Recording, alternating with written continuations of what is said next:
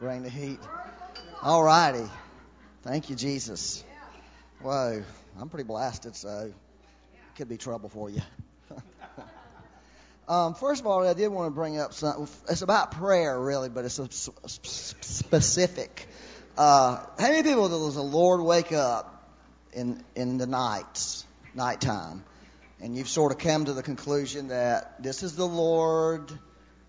Like, you had to come to that conclusion if you're going to get anything out of it. I'm just going to be honest with you, because I have fought this thing for a long time, and finally I have broken. I surrender. Because I'm going to get woke up anyway. But here's one thing I noticed, and people who know about this can tell you this more than I can, because I'm just sort of learning it after I've surrendered, was, in the night, there's spiritual warfare that goes on in the night. You can feel it, and I don't know exactly, but other people probably in this room know this, but during certain hours, it's really intense. And but this, around 3 and 4 o'clock in the morning, this can be some intense. And I'm not talking about being woke up worrying. I'm talking about when God wakes you up and you are connected into the spiritual realm.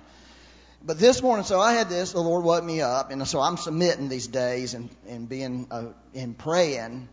And but this morning I had that, and I got lots of things I wanted to share with him. But about 5 o'clock, though, there was a definite shift in the spiritual atmosphere. It was like this peace came. In fact, literally, it was like I could feel a wind on my face blowing across me of just real peace. It was really awesome. And so I think that's pretty much the way it works. I think at certain times there's certain things that get released. And then you can just sort of go back to sleep and, be at peace for a while until the Lord sends the birds. Or the baby. He sent a bird to my window this morning at 6:30. And it was singing. And when I woke up, I thought, I'm supposed to get up. That's my alarm clock. And I said, oh, Lord, please, 10 more minutes. Because I don't really want to get up at 6:30. So I fell back to sleep at 6:30. And I'll be daggone, in 10 minutes, that bird started back up again. I just got to get up. It really happened. But this is one thing I saw. It's about, we got some people headed down to South America in July. And they're going to go to His Heart Missions, Jim Hill. Every year they do a conference. And, 1 year they do it in Paraguay. 1 year they sort of bounce back and forth between Paraguay and Argentina. This year they're doing it in Paraguay. And there's going to be people from Brazil to come. There were people who from Brazil came last year, but there's more coming this year. But this is what I saw. I saw someone from Brazil. I was at this conference. I was in the future. God can put you in the future. If you wonder about that, since He didn't have time constraints on Him like we do. In the Spirit, He put me in the future, and I saw a man in that conference, and that man had a very dark, huge demon on him. And it was a big demon. It was not a little demon. In fact, it was one that, and I heard the Lord says, don't mess with that demon. That's what He told me. Don't mess with that demon.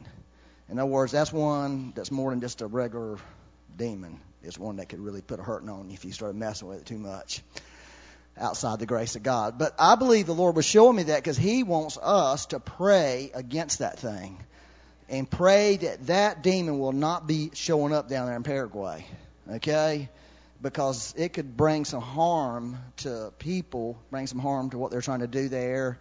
It just could be a bad thing. So I want you to be praying, especially there are going to be some people from church here that are there. And we got people from the church who are there, living down there. And we want to make sure the Lord protects them. Amen? So I want to ask you to be praying over this team that's going for sure. And be praying against any kind of demonic. It's not that people from Brazil are not supposed to come. It's just leave the demon at home. Just it can stay in Brazil wherever it belongs there, and the Brazilians can come because they're awesome people. But isn't the Lord good that He likes to reveal things about what's going on? He wants to reveal the spiritual world so we can do something about the spiritual world. That's why He shows you these types of things so we can have some influence over what's going on spiritually. And I'm excited that the Lord's doing that now. But I believe God's calling more and more people into prayer.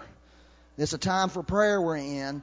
And, when I started agreeing with the Lord on this, it's when I realized I need to agree with Him about being woken up at night. And the Lord can give you grace where you don't need as much sleep. In other words, you can get by on 6 hours in your body. He can supernaturally enable your body to be healthy on 6 versus your normal 8.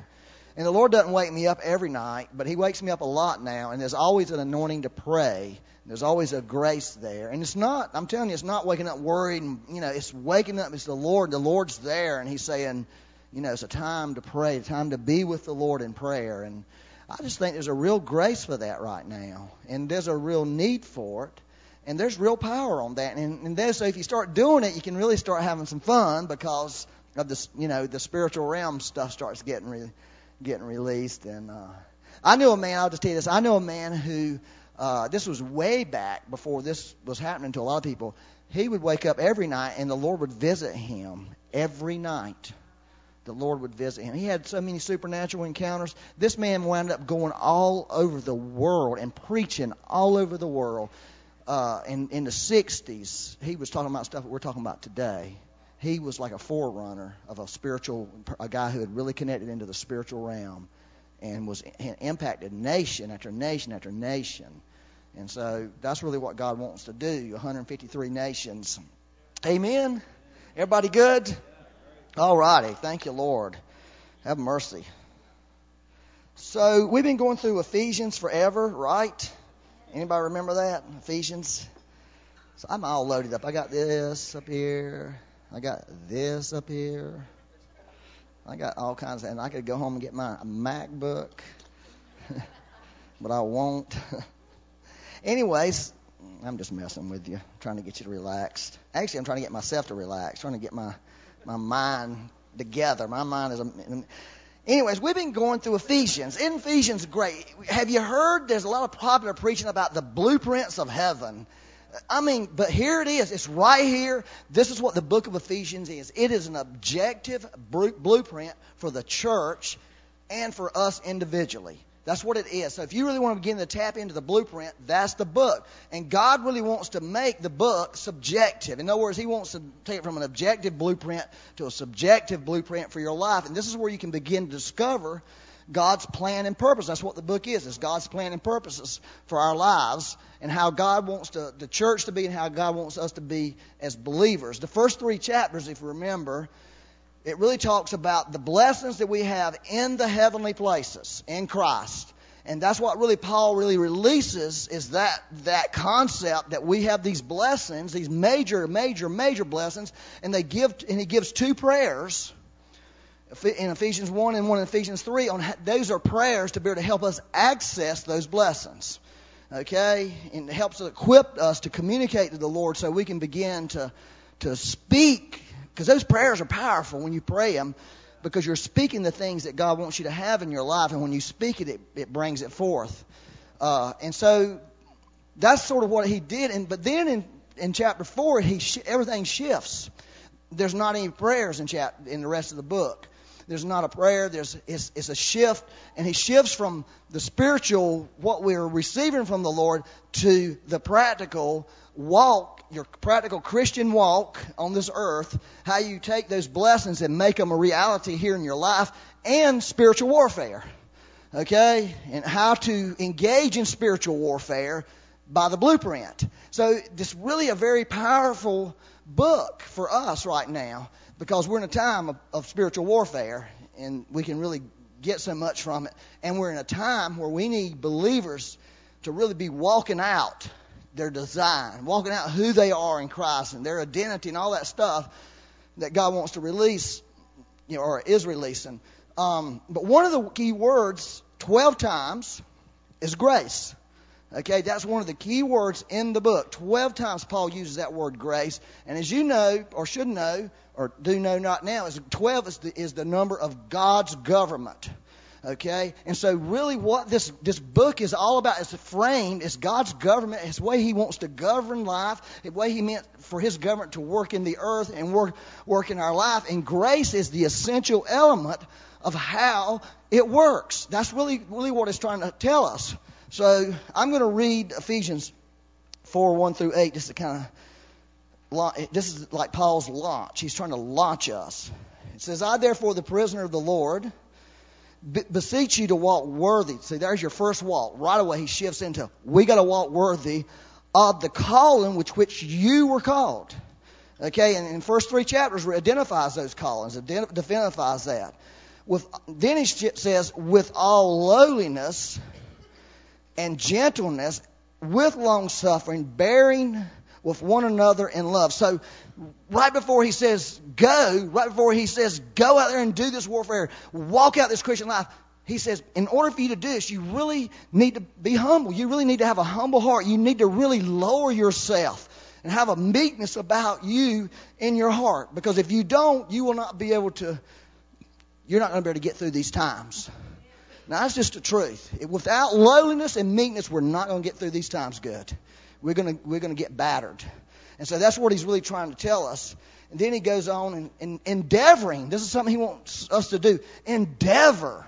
Make it an effort. Put your hand to this thing to keep the unity of the Spirit, in the bond of peace. In other words, there's so much division and so much strife in the world and in the church. And Paul was saying the blueprint, there's no place in the blueprint for strife. There's no place in the blueprint of God for disunity. In other words, you have got to pursue these. You've got to be intentional about these things, because the enemy is very intentional about sowing discord and about bringing division, about bringing criticism, bringing judgment. And Paul is saying you've got to be intentional about the opposite. Overcome evil with good. It's really powerful. So this is very key for us right now. This is the clues from heaven. This is the direction from heaven. And this book is alive and it is a today word. It's not like something yesterday, it's tomorrow. This is today's manna for the body of Christ, I really believe. Then he says there's one body, mercy Lord, and one Spirit, just as you were called, in one hope of your calling. Now catch that. In Ephesians 1 in the prayer, he prayed that we would know the hope of his calling. But now he's shifting, because he's shifted from his calling has become your calling. The hope of your calling. And that's really important, that word, the hope of his calling. The hope, because we live in a hopeless world. Okay? We live in a hopeless world. And God is saying, I'm looking for people who got hope. I'm looking for the hope of your calling. And so, because you and I, the church, the people in the world need some hope. Are they finding it with us? Or are we just as beat down as them? Have we lost hope like they have? Are we the hopeless people? And God is saying to us, of all people on the earth, you need to be people full of hope, because you have something from you. You have hope in you. And God wants to activate us to hope and get us out of this defeated, beat down. We have hoped in the wrong thing is the problem. We've hoped in the economy of the United States of America. And God in His mercy is dismantling the economy of this nation. And I say God in His mercy, because God is looking to take the people of God and say, there's a greater hope. There's something else you can look to. And we've got to get that, because He's doing it for us. He's not doing it against us. Because He's looking for a people that can hope in something bigger than what we can see and what's happening around us. And so God is calling people, the hope of your calling. You can have this. You can have hope right now. And God really wants to impart His hope into our hearts. And I love that. Yes, one Lord, one faith, one baptism, one God and Father of all, who is above all and through all and in you all. That's pretty good, isn't it? That's a mouthful. But then, verse 7, this is where he switches into this.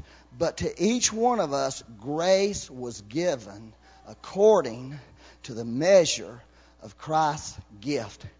I want you to say this. Grace was given to me. Everybody in this room, if you know Christ, there's grace that's been imparted to you. And God is trying to release this grace thing He's trying to release a fresh revelation of grace into the church, a new revelation of grace where we begin to be people who tap into the grace of God and live our life based on the grace of God and nothing else. And there's power in this thing.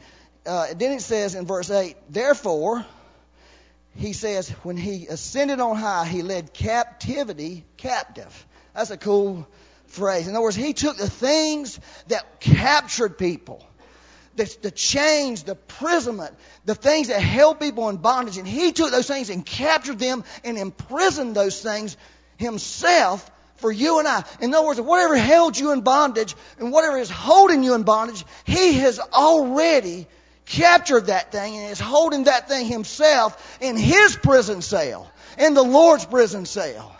And see, what we got to do is we got to get a revelation of that. Let me tell you, that if you can get a revelation of that, that'll change your life.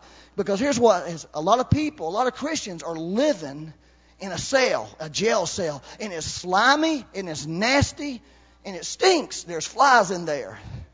And one day I was in that cell. I came to this revelation. I was in this, and the slop that they fed you was terrible. I mean, this demonic being would come by and scoop his hand in this 5-gallon bucket and sling this muck at me. And that was what I was supposed to eat. And I was sitting in there as a believer. I'd been a believer for 15 or so years. And I realized the door is unlocked to this prison cell. It's unlocked and I can get out. And so I decided, I'm going to get out of here. And I went and opened the door and pushed it open and walked out. And I walked down this plank. And down at the bottom of the plank was the devil waiting on me. The devil was waiting on me. And he was there. And I knew, well, I got to get through the devil, you know. I got to get through this character. At the time, I didn't know it was a devil until I thought, this is what I'm going to do. I'm going to haul off. I'm going to punch that guy with all my might. I'm going to hit him as hard as I can. And this is the truth. Whether y'all believe it or not, when I was a young guy, I was one mean rascal. I knew how to fight. I really did. I knew how to fight people. In fact, I was feeling some badness this weekend. I got to remember this guy started this fight with me in the movie theater. And we went outside, out back, and I beat that guy so bad they had to drag me off of him. I went postal. I went into a rage on this guy. And even the mean guys who loved that kind of stuff were yanking me and pulling me off of this guy because I had just went crazy on him. So I knew how to fight. So in this dream, I knew I'm going to take this guy out. I can take him out. He's not big, you know, he's not tough. You know, I'm out of here. And I hit that guy so hard. But here's what happened. When I hit him, it was like this. It's like I could see his face mush in slightly, but nothing happened. In other words, he didn't flinch. I mean, I gave him my absolute best shot. And then I knew, oh no, I'm in trouble. I mean, I'm in real trouble. I can't beat this guy. He's going to kill me. And so I backed up and went to the second line of defense, which was kicking, which I learned from my sisters. You don't ever fight a girl. If you fight a girl, you're going to get kicked to death. They kick like, I had a sister kick you like a horse. You couldn't beat her. She would beat you senseless. You ever seen those MMA guys swing their legs around? She could do it. Wow! Just like that. I mean, you couldn't get close enough to hit her. Forget hitting her. Anyway, so I kicked this guy several times. This guy took me and beat me senseless, to haul me up in there and threw me. And I slid across all that muck back in that cell, slammed up against the corner. There I was, laying in the corner of the cell, just beaten, senseless. And I realized that moment, wait a minute. I don't got to beat this guy. He's already beat. Jesus has already beat him. And I'm trying to beat him myself. I'm trying to do it out of my own self. So I got up and marched myself out of there and looked at him and I said, the blood of Jesus, the cross, I've got the blood on me. You can't stop me. I'm coming out of here. And that's really the truth. And we got Christians who are sitting there in bondage these days. And they need to, and in trying to fight their way out, you're going to lose. The devil's going to beat you. Because you're trying to fight the devil on his terms. And you can't beat the devil. I'm telling you, he's tough. But when you come up with the cross, you come up with the gospel. You come up with the good news. He doesn't have a chance. In fact, the devil don't even want to hear about the good news. You know, he runs from the good news. And that's really what the Lord was showing me in this dream about how to get free. in my life. And I got free. My life turned around at that point. But I want to read to you Romans 5, 1 through 5. Okay? Are we tracking? Romans 5, 1. This is what the Lord wants to do, okay? Romans 5, but I'm doing it in the Message Bible because I can't stand it in the other versions, okay? I hate those verses, Lord. Why are those in the Bible? I hate them. But the Message guy, he got something. He got something from heaven when he did those verses. Because when I read them in the Message Bible, I was like, I'm in.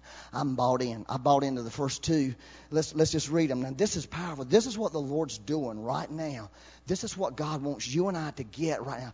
If we ever said there's a new move of God, this is it. This is the move of God for us. This is the move of God in the earth. This is what's going to bring revival to America. It's going to bring revival to the world. When the world gets a hold of this thing, I'll tell you, when the world gets a hold of this, when the church begins to tell the world this stuff, people will beat you. They will knock you down. They will throw you out of the church to get in the church. You think I'm just telling you, they're going to run to the church. They're going to beg. They will push the pastors out of church to get in there because they are realized, finally, somebody has told me the real good news. I mean, the real good news. Because here's the truth. This is what the Lord told me. He says, you got a mix in you. You got a mix of law and grace in you. And that's why your grace ain't working for you. Because you got too much. Because the grace doesn't work when it's mixed with the law. Grace don't work when it's mixed with lawlessness. Okay? So on either side, you can't mix it with anything. Grace works when it's just pure T grace. And say, we don't have a pure T grace revelation yet. I mean, I got a revelation of grace. I got a good revelation of grace, really. But I've realized I don't have a really pure revelation of grace. And God's bringing the church into a pure revelation of grace. But this is what he said. This is so awesome. I just love these verses. All right. Number one, by entering through faith into what God has always wanted to do for us. That's so important. That God's always wanted to do this. Set us right with Him. Let me say that one more time. Set us right with Him. I'm going to tell you this. I want you to hear this. I'm tired of this business of hearing people, why would God use me? Why would God use little me? Oh, I'm going to disappoint God. Or I'm just tired of that kind of talk because that's talk about us.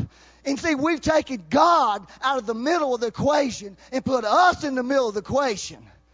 Do you hear what I'm saying to you? We've put us in there and we put everything about what we've done, how we've acted, what God's going to do about us. And God is saying, it ain't got nothing to do with you and me. It really doesn't. I know that might be hard for some people. But that's the pure grace of God. That's why they call it good news. Does somebody need good news? I'm needing some good news in my life. God always wanted to set me right with Him and make us fit for Him. God didn't make you right one day and make you fit one day, and the next day, just because you didn't do everything you thought you were supposed to do, suddenly you're not right or fit anymore. Are y'all getting that? But I tell you what, most people think that way. Well, I'm going to let God down, or God's going to be disappointed. God ain't happy with me because of this. That has nothing to do. It has nothing to do. You're fit for God. You've been made right with God. You can't do anything to make it unright. Because He did that. And once He does something, it's done. It's not like, well, now look what they did. You know, what a disappointment they are. Yelled at their wife, left their wife, mean to their children. I'm telling you, you're still fit for God. You're still made right for God. Isn't that good news? I mean, good Lord. I know you may not believe it, but that's what the Bible says. And see, that's part of our problem is we believe in something else. We're believing a mix. We got this mix in us, and we ain't got power because of the mix. I'm telling you, it's the truth. It's right here in the Bible. We have it all together with God. We have it all together with God not because of what we've done, but because of our Master Jesus. We've got it together. You've got it together. I don't care what you were doing last night. You've got it together with God because of your Master Jesus. That's the truth. That's good news. That's what the world needs to hear. Okay? And that's not all. That's what's so great about this. That's not all. I want you to remember that picture. The hotel rooms, you know, the ones with the doors, two rooms together, one door. You open the door and there's just a door there and there's no doorknob. So you can't get into your neighbor's room without them opening the door. Well, that's the picture right here. This is where it came from. We throw open our doors to God and discover at the same moment that He has already thrown open His door to us. I want you to get this. Here you are, you're messed up in your life. You ain't doing right in your life. Your door's shut to God. Okay? And then, oh Lord, I'm so sorry. Let me open the door. The door was already open. I don't care how bad you were. I don't care what you were thinking. The door was open to you right then and there. It's like the prodigal son. He went and messed all up. And this is the crazy thing about the prodigal son I've noticed lately. He didn't come home because he was feeling bad about what he did. He came home because he was hungry. He didn't have no good motives going. Oh, I done messed up. I'm hungry. I'm just going to go tell Daddy I'm sorry. I repent. Let me go get something. Just give me something to eat. But you know what? When he shows up on the horizon, the father's looking at him and runs to him. That's a door open. And weeps on this boy. I don't care. You can say what you want. Wept on him. He was just wanting something to eat because he was starving to death. His empty stomach got him moving. But the father loved him. He loved him and accepted him and was generous beyond measure to him. I don't think many Christians think that way. You think, oh, I got to get my motives right, got to get this right, that right, do this right. None of that. That's not the good news. That's the bad news. I'll tell you that right now. That's bad news to me. It really is, because I can't get it all right, and I can't do it all right. I don't even want to have to try to figure all that. I don't want to try to keep that in my mind. I want to trust in something bigger than me. I want to trust in a power that's going to make me right and keep me right. That's what I want to trust in. And that's what grace does for you. Listen to this. We find ourselves standing where we always, we find His door open, and then we find ourselves standing where we always, everybody say hoped. See, God wants to give people hoped. We might stand out in the wide open, everybody say wide open, spaces of God's grace and glory. Wide open spaces of grace and glory. I'm talking wide open spaces. I'm talking about big spaces. It ain't like this is a little room. It's not like a closet. It's not like your bathroom. It's a big space. Wide open, full of grace and full of glory. That's what God has for people. This is what happened to me. This happened a few weeks ago. I had this spiritual encounter with the Lord. And I think I may have told you. But I was in this room. Suddenly I was in a room spiritually. A spiritual place. And there was this thin, well, I didn't know it was thin, but there was a membrane there. That's what it looked like, a membrane, but it was like plastic. And I just walked right through it. I knew I was supposed to do that. I walked through it. And when I did, I walked from a small place to a big place. And suddenly I realized I'm in this huge place. And life suddenly went from being little to being huge. Suddenly everything was accelerated. Everything was maximized. It was awesome. It was unreal. You know, it's like going through from a little hall closet, stepping into this huge auditorium. That's how it felt to me. And suddenly I was getting stuff. I'll tell you how powerful it was. I got stuff for Becky. I'm telling you, if you're a husband, you don't get prophetic stuff over your wife. If you do, you're full of baloney. I almost said something else. You're full of baloney. I'm not talking about little stuff like, well, I know the Lord wants to help you. And I was seeing stuff. I was seeing stuff around her. I was seeing things that were happening in her life.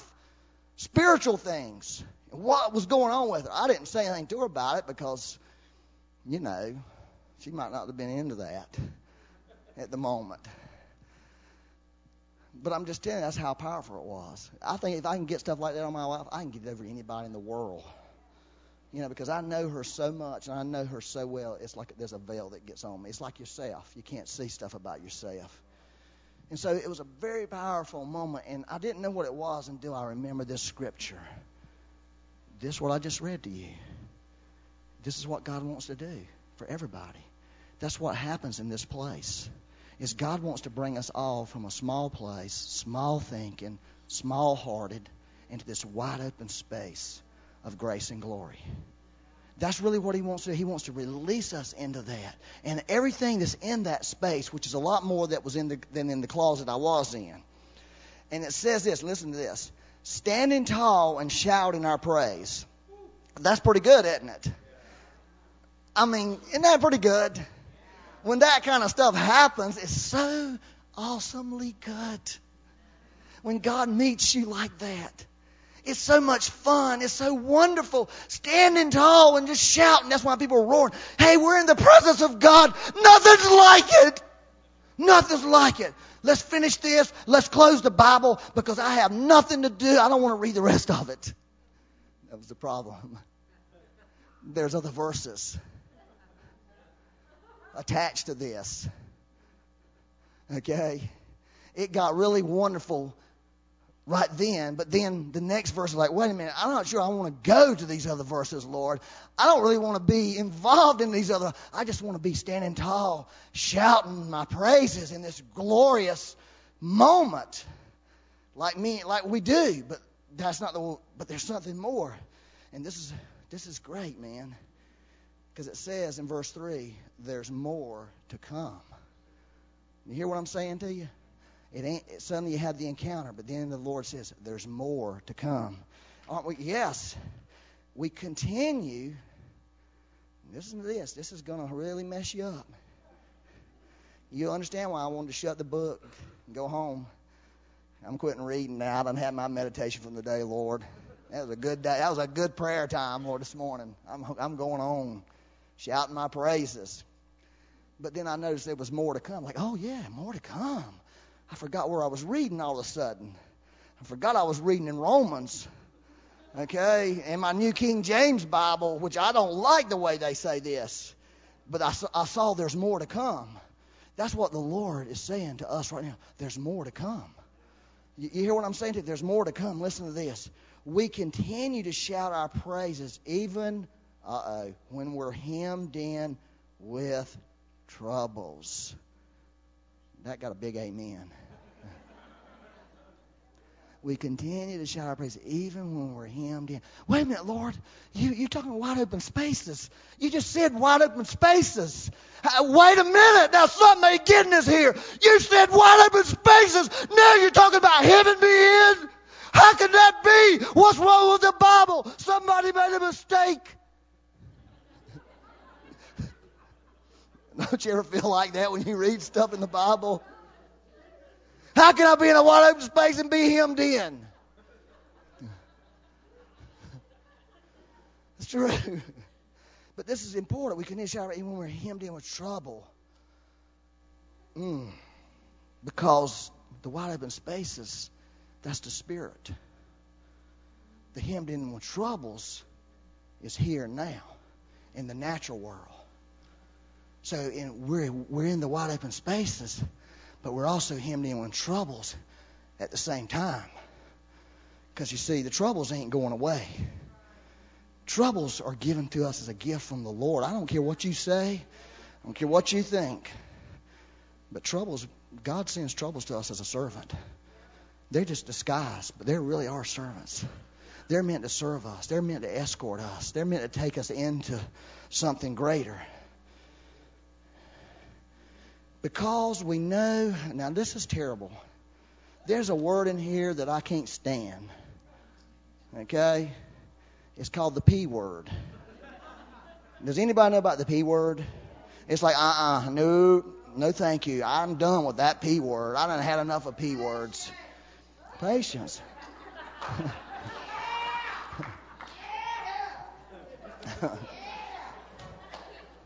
Because we know how troubles. Now listen, this is the Holy Ghost.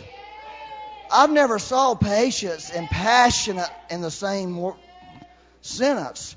There ain't no such thing as passionate patience. As far as I'm concerned, that really is an oxymoron. They don't go passion and patience. Are you kidding me? Passion and patience? How can that be? That's the Holy Ghost. Yeah. God wants to do something because it's through faith in what? Patience. That what do we get? God's promises. It's through them. That's why Paul says, that's why he's saying it's passionate patience. It's not just regular old waiting around, boring. It's passionate because it's how God's word is, it's how his destiny, it's how everything is released to us. It's through passionate and faith, passionate patience and faith we receive all his promises. And that's why Paul said this is passionate patience. You got to get this passionate patience. These troubles cause this passionate patience to rise up, not miserable, whining, sorrowful. Oh, woe is me, Christianity. Listen, I want to tell you this. I want you to know this. This is really important for you to know this. God is looking in the earth right now. He's looking for some people right now. He's looking for some churches right now. He's looking for some churches, some people, they're looking around in the world.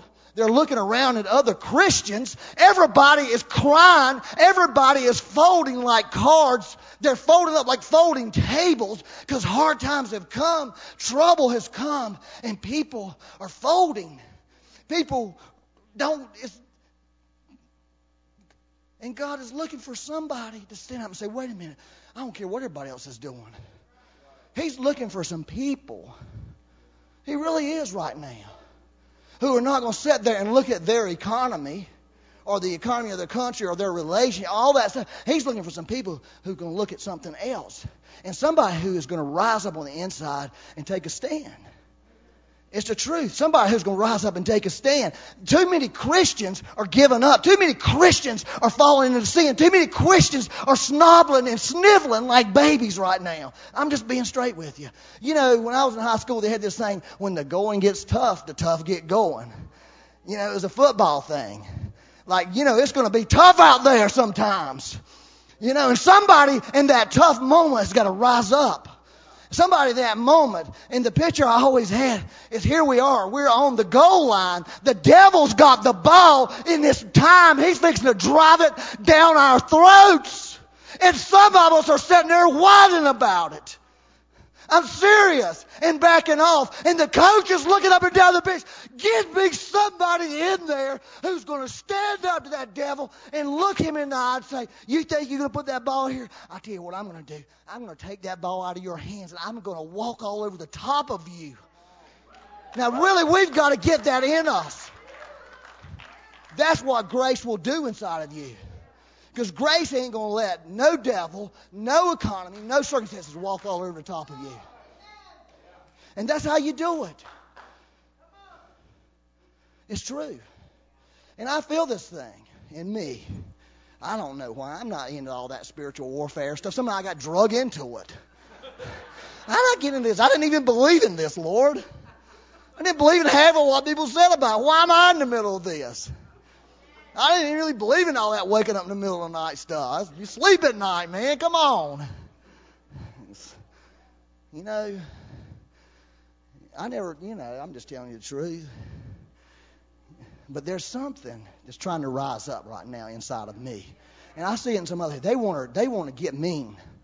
They are saying, come on. I'm getting out there, and that ball ain't coming over this goal line. I'm telling you that right now. That ball is not coming over this goal line. I'll remember this. I'll never forget this as long as I live. When Drew Crowley cracked his head wide open on a skateboard. Y'all remember that? And he was going to die. Had his brain pressure. He was up there in the hospital. And get this phone call from his parents. And, bruise up here. It's not a good sign. I'm thinking. But in my spirit, that's what I felt. I saw this. I saw a defensive line. And I tell you what, that defensive line looked pretty butchered, really. They were dirty. It's like the old-timey football games. You remember them old games when those guys would be just covered in mud? They had blood dripping down the side of their face. Had grass all stuck up in their helmet. They were breathing. This stuff was coming out of their mouth. They were slobbering. That's what it looked like. But I saw the enemy try to run into that line. I saw that line just flex, go boom.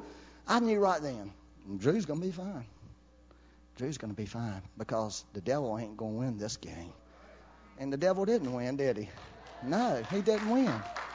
And see, God is looking for people right now who can do that. I don't care how beat up and slobbery you look or feel. It doesn't matter about your economy. It doesn't matter about my economy. It doesn't matter about any of that. God is just looking at the bench right now because I think a lot of the starters have quit on us. I mean, I'm just going to be honest with you. A lot of starters, they just quit out there on the field, and they've quit, and they've walked home, and they have whined and moaned and groaned. And it's, yeah, but, this and that. And God is saying, well, get me somebody on the field who will do it. That's what he's saying. Get me some people out there who won't quit just because they feel like they're getting run over. And we've got to rise up in this hour and do it. And that's why God wants to release a fresh revelation of grace to the church. It's because it's those people who are going to do it. It ain't going to be the ones that feel like they got to make God happy or they got to measure up or they got to do everything perfect. It's just the ones that say, I'm going to trust on the grace of God to do this. And I believe that's the truth. I believe it's the real truth. Anyways, thank you, Lord. I forgot where I was at. Patience. Okay. Oh, yeah. Now, this is really important. Verse 4, and how that patient in turn forges the tempered steel of virtue. Tempered steel. You know how they temper steel in the natural? Yeah, fire. And so that's what's happening to a lot of people right now. And that steel is really hard, tough steel. That's what they use these swords. They're tempered. They can go, they can hit, they can cut through things.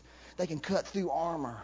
You know, they can do stuff because they've been tempered in this fire and they've allowed God, and they didn't quit and they didn't whine. You know, they got going. They stood up in the moment when they had to. I feel like I'm trying to talk to a bunch at a men's meeting or something. So I'm really not trying to. I'm just telling you what's on the inside of me right now. Okay? And listen, this is the truth. This is a little deal me and Becky have. We have a one-day grace on each other. In other words, you can have a bad day. But you know the Bible says don't let your sun go down in your anger. In other words, by the time nighttime comes, you need to be over that and moving on. So the next morning you can step into that new steadfast love of the Lord never ceases. His mercy never comes to the end. You can start off fresh and have a new day. But when you go on days and days, it's just robbery. So, but listen to this. And this, keeping us alert for whatever God will do next. Keeping us, see, this is what's happening. The trouble is bringing opportunity. But because people are not allowing and people are quitting in their heart or whatever they're doing, they are missing those windows of opportunity. They're missing what God is offering to the church right now because there's opportunity out there. And this is the truth. This is a fact. I'm just talking about in financial things, economy. When there's a transfer or economic collapse, the money doesn't just disappear. It goes somewhere. It don't just all of a sudden there's no wealth no more. It's gone. No, it went somewhere. Do you see what I'm saying? And if you are slobbering and messing up and wanting to quit on the field, you ain't going to see the opportunity of where, that's where the anointing's being transferred. That's where the money's going. That's where the Holy Ghost is going. That's where the power's going. I see it because I'm alert and it's showing me. Do y'all follow me? But if we're in that other state, we won't see it. And we'll miss our opportunity. We'll miss our moment. Now, this is really important for us right now. Okay. In alert expectancy such as this, we're never left feeling shortchanged. Never. Never. We're never going to feel shortchanged. We're never going to feel shortchanged. Quite the contrary. Now, this is really where it gets back into good. You hung in there through all this crummy stuff that really wasn't that crummy. There was a purpose in it. We'd like to jump over it, but it's part of the process. But this is really where it gets great. Are y'all okay? Anyways, where is this at? Now, quite the contrary. Now this is great. Quite the contrary. we can't round up enough containers. I mean, enough containers to hold. I mean, come on. This is what the Lord wants to do. This is where God wants to take us. To hold everything. God, listen to this. God generously pours into our lives through the Holy Spirit. Think about it. You could get every container in the world. Every container in the world. Every bucket. Every tank. Every oil thing that they have. The big old boats that carry oil. You could get them all and just line them up. And it wouldn't be able to contain this generosity of things that God wants to pour into people's lives. And that's really what the Lord wants to take the church. Let me just tell you this little thing. When I was a young person, growing up, I had spiritual experiences. And I guarantee you, you did too. You may not know you are having spiritual experiences. But everybody has spiritual experiences. Here's what the problem is in the church today. When you talk about spiritual experiences, people sit there and listen to you, and they think something is wrong with that kind of stuff. Okay? And here's my point is, no, what's wrong with this picture? I'm just telling you what's really happening, and you're denying it's happening because you don't even know it. You're the one that's got the wrong problem. You know, it's not. You see what I'm saying? God is wanting to alert people that they're having spiritual experience. So I had this spiritual experience in Sunday school. Okay? That really... It was a bad spiritual experience, but it really completely, now God has used it to just transform my thinking. Okay, this is what it was. We read the story that, how can you remember stuff like that? It was so long ago. I mean, I was probably in the 4th or 5th grade. But I remember it just like yesterday. I remember all these feelings and thoughts I was having about it. We read the story of the woman with the issue of blood. Remember that story? How she came up behind Jesus and touched him and got healed instantly. That's a pretty powerful story. There's a lot in that story, actually, if you really think about it. But this is what I heard. I heard this. I heard this voice telling me. Well, that woman, this is why Jesus did what he did. And Jesus stopped. Who touched me? Who touched me? You know, everybody said, everybody's touching you, Jesus. Come on. You know, now this is why Jesus did that. Because Jesus only had so much power. And that woman snuck up behind Jesus and got some of his power from him. And he lost some of his power because she got it. And because he didn't want to lose face, he just let her have it.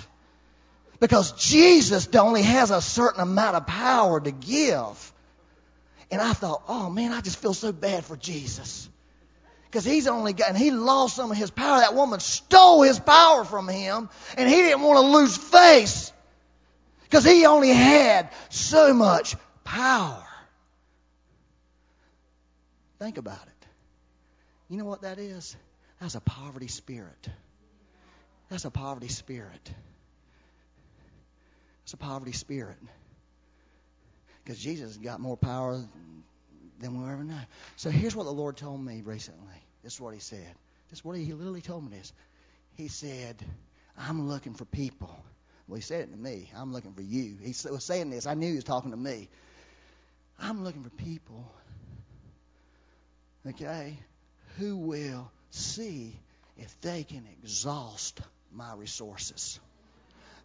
I'm looking for people who will say, I'm going to go after God's love so much, I'm going to find out if God can be run out of love. I'm going to find out if God can be run out of healing. I'm going to find out if God can be run out of joy. I'm going to go after peace so much. I'm going to find out, do you really have a limitation on you, Lord?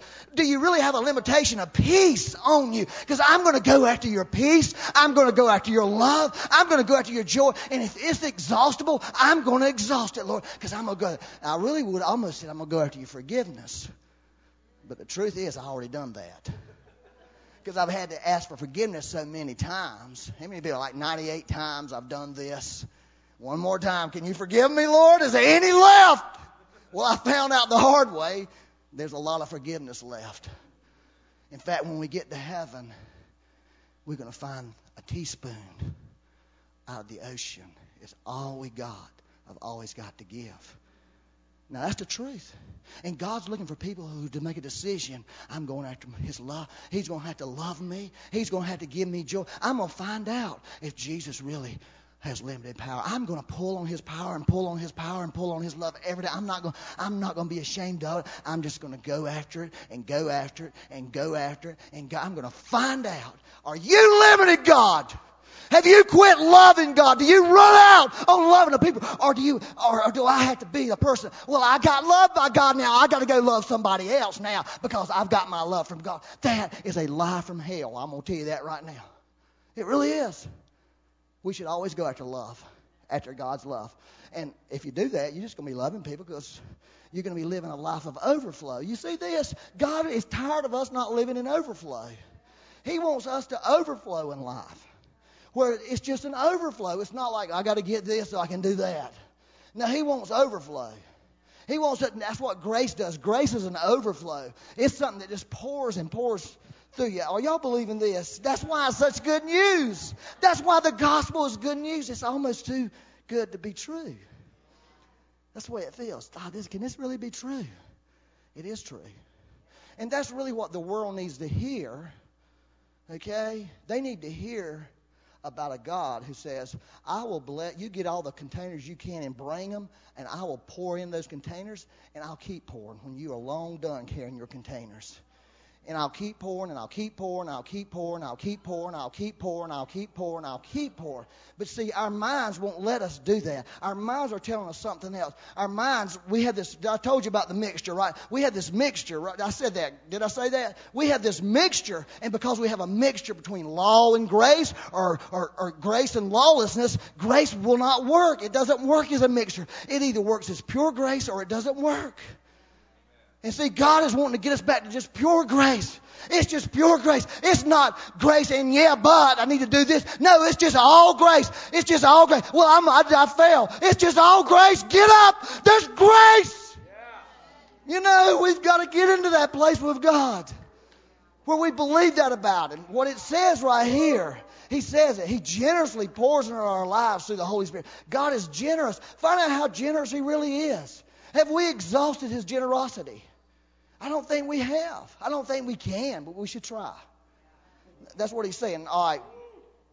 Mercy, Lord. All right, one more scripture. See, I've got all this stuff going up here. It's John 1, verse 16. Is everybody okay? This is the next move of God. This is what's going to save America. This is the good news. This is the revival that God wants to bring. It's a revival of hope. It's a revival of love. It's a revival of generosity. It's a revival of God being extravagant to us. Well, John chapter 1, verse 16, it says there, and of His fullness we have all received grace for grace. That's powerful, isn't it? Or of His bounty we have received spiritual blessing after spiritual blessing. Let me read what the Message Bible says. See, not only do I have an iPad, I have an iPhone. And I can have multiple versions of the Bible going at one time. So you could get one of these. These apps are really cheap. You have all kinds of Bible stuff on your phone and your iPad and your computer. Listen to what it says in the Message Bible, John 1:16. We all live off His generous bounty, gift after gift after gift. Gift after gift after gift. We all live off His generous bounty. Is that our Christian life? It's just not being, but now God's making an offer to us. Come on, grace for grace. Grace for grace. Well, that word fullness, I'll tell you what it meant. The word fullness there, of His fullness, it's the picture in the Greek is of a cargo ship completely loaded down with supplies and cargo of His cargo ship, loaded down with supplies and cargo for you and I. It's out there, you've heard the old term, my ship coming in. Anybody ever heard that? I'm waiting for my ship. Well, the Lord's saying, your ship is here. Okay, the ship's come in. It's out there. It's Him. It's the Lord Himself. I got this word recently. I got it at the, what's the name of the Y? Lowe's YMCA. I've been going over there for a while now, but right beside Lowe's YMCA, there's this eye doctor's place that I've driven by bunches of times. But one day, Suddenly, my eyes were cast upon the name of it, and God was talking to me. It's called Horizon Eye Care. And you know what the horizon is? The horizon is where the sky meets the earth, right? And the Lord said, Byron, put your eyes, make sure you take care to get your eyes off on the American economy. Get your eyes off on your trouble and get your eyes on the horizon where heaven meets earth. Your ship is there. Your cargo is there. But as long as you're here, as long as you're looking here, you're going to miss your ship. You're going to miss everything He has for you. He told me that. I got it wrote down. Horizon Eye Care. I got to take care of my eyes where I put my eyes. And when we begin to do that, something begins to happen in your life. Something starts rising up on the inside of you. You stop being a victim. You know, because the church shouldn't be full of victims. Maybe you come in as a victim, but you need to be done with it pretty quick. And when the trouble comes, oh, here comes the servant. Hey, trouble, wash my feet. Bathe me. Because God's fixing to give me something because you're here. And that's the truth. God's fixing to do something. God's fixing to do something. Because trouble has come. Trouble has come to America. Trouble has come to the body of Christ. Trouble has come to many people sitting in this room. But God's saying, hey, I sent Him to you. I sent the trouble to you to get you, to take you somewhere, to get you into something that you never dreamed. It's called my cargo ship. It's my fullness. It's love after love. Well, let me read it, what the verse 17 says there. Are y'all okay? I'm about done. We got the basics from Moses. Okay? That's the old law thing. All right, we're done with that. Done. Settled. God has fulfilled the law. Jesus fulfilled it. I don't have to fulfill it. He's taking care of it. All I got to do is reach out to Him. But then it says, we got the basics from Moses, and then this exuberant giving and receiving, this endless knowing and understanding, all this came through Jesus the Messiah. Endless knowing, endless understanding, exuberant giving. God not only gives exuberantly, He gives you the ability to receive abundantly. And I think the truth is this, okay? I think the truth is this. We got a receiving problem. It ain't that God is having a hard time giving. We're just having a hard time receiving. And for me, here's why I had a hard time receiving. Because in my heart, there was this thing called legalism and grace mixed together. And the Lord said, until you get rid of that legalism, you ain't going to be able to receive, Byron. You got to get rid of it. You got to forsake it. And when you start forsaking that, you'll suddenly start getting more and more and more. And I'm going to tell you something. It's not that you go out and sin, do all that crazy stuff. You don't even want to, because there's power coming into your life. There's wisdom coming in. There's ability coming into your life. And that's really the good news. Isn't it too good to be true? That's the way it feels like. Can this really be true, Lord? That you are so exuberant. And that you're calling us up in this hour to be exuberant people, to receive lavishly. And allow all this sorrow and headache and problems and trouble, allow it to serve us and bring us into something that you always dreamed for us to have. The fullness of God. Now, I'm believing all this stuff. I'm into all this stuff. That's where I want to go in my life. Because I have done already finished with the other stuff. I'm in this big place now. Now help me, Lord. Teach me how to live in this big place. And teach me how to receive extravagantly. And you know what? We'll just worry about... I wanted to say this one more thing. I know I could keep going on this forever. You know, two things. One, Corinthians. Carnal, right? Sexual immorality. Some guy was doing stuff he shouldn't have been doing. You know, people were acting like idiots. And they were getting drunk. Literally, they were getting drunk doing the fellowship meals. Paul's saying, y'all don't need to be doing this. Blah, blah. Stop doing this. Galatians, legalism. You foolish people! You get that? The one that were carnal and like a bunch of bad persons. Y'all need to stop. Y'all need to repent. You need to deal with this situation. You people who are legalists, you're foolish. You're crazy. He's jumping on. You're into witchcraft. That's how he dealt with the two situations. Well, how do we deal with the situations? Opposite. We tolerate legalism. And see, in the Bible, it's just an opposite thing. Y'all got that? It's really, when you start thinking about this stuff, you realize the Bible has a whole different view. The gospel has a whole different approach to stuff than we do. And that's why I'm saying, I got this mixture in me, Lord. I'm ready to go cut people's heads off for being carnal. And legalists, okay, well, you don't need to do that, but that ain't what they did in the Bible. And the other thing is, the Bible says it's more blessed to give than receive. That is talking about in our relationship with one another. It is not talking about in our relationship with the Lord. I want you to get that. It is not more blessed to give to God than receive from God. That is the most stupid thing in the world. It is more blessed to receive from God than give to God. Let me say that one time. It is more blessed to receive from God than to give to God. God doesn't need us to give him anything. God wants to serve you more than he wants you serving him. Now, I know that goes against your religious thinking, but I'm just telling you, that's the truth. God desires to serve. He loves to serve people. He loves to wash his disciples' feet. That's what's in his heart. And that's how he wants to get. Lord, how about coming and serving me?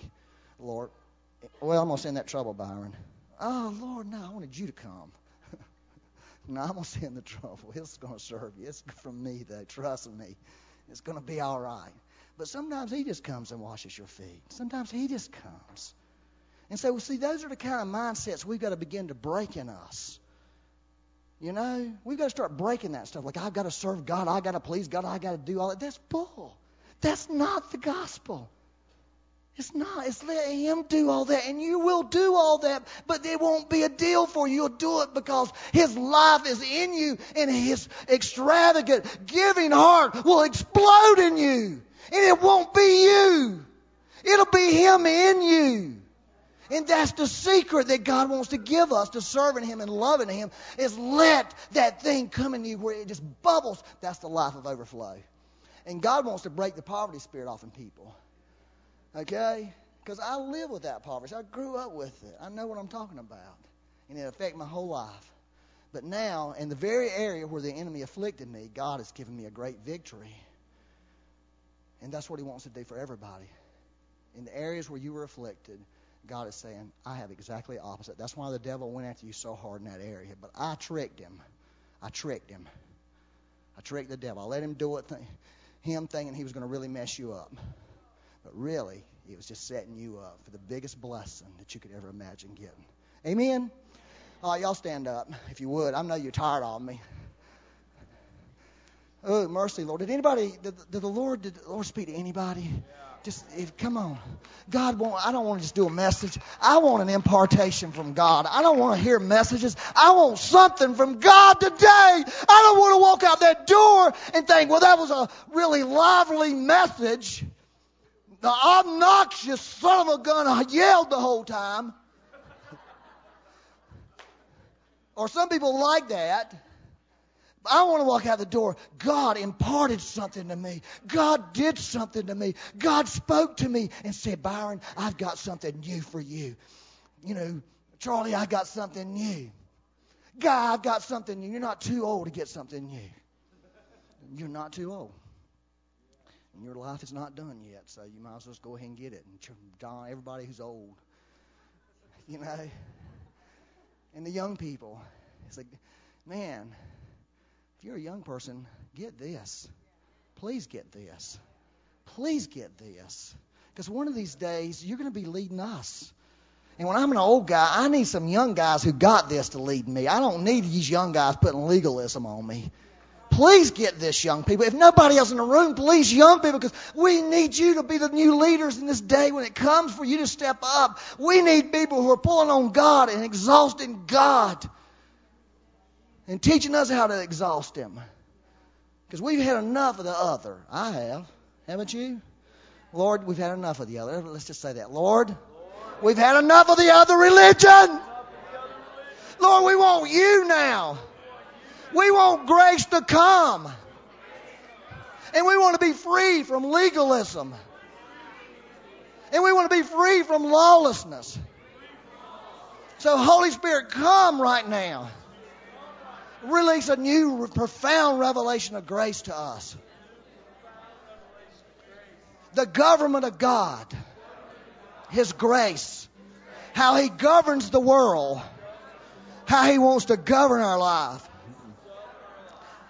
With His grace. Thank you, Lord. Amen.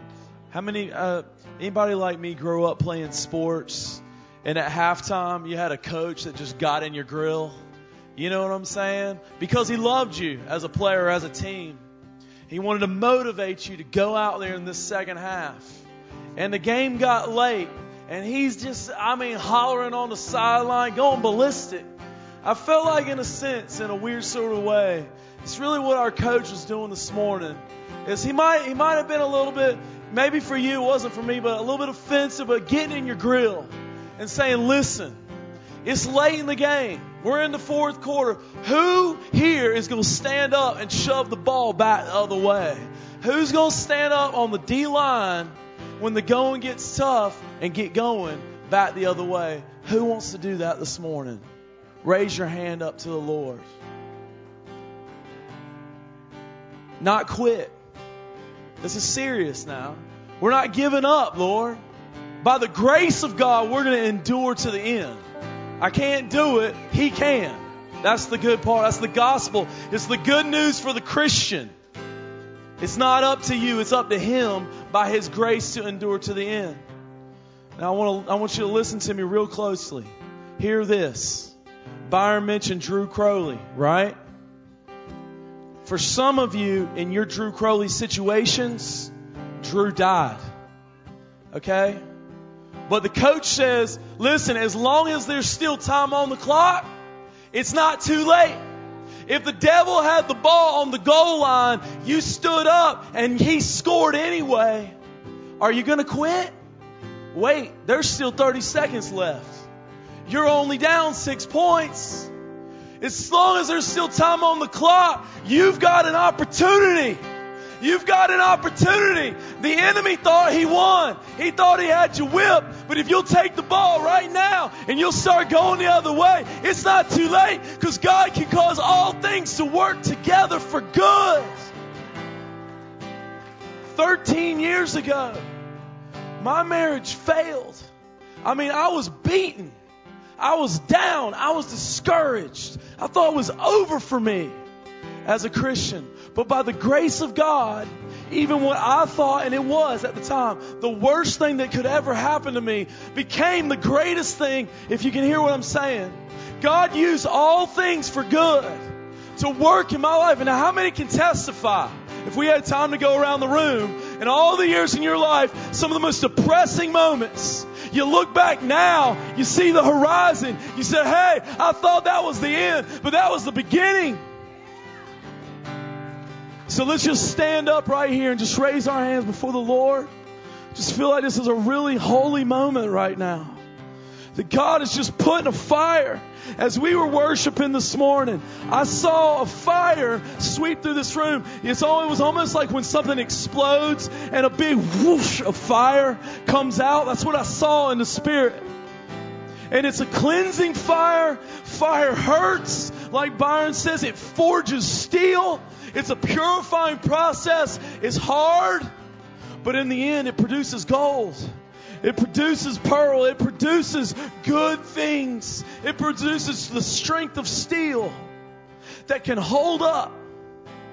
So God, what you're making available to us today by your grace, as we're raising our hands before you, we just say we receive it. Just say that, I receive it, Lord. I receive it by your grace. I am made strong, not in my strength, but yours, Lord. In my weakness, you are made perfect. Your strength is made perfect, Lord. So right now, Holy Spirit, I just pray that you would empower each believer with the gospel in this room this morning. God, I pray that you would empower them tomorrow morning, even today, God. If there's things that just come at them after they walk out of this room, I pray that their response would be different this time because they can see the ship coming in on the horizon, God. I just pray right now that your presence would keep them, Lord, that you would be strong on the inside, that the real spirit man in them would rise up and would take its stand after having done all, would take its stand. Thank you, Lord.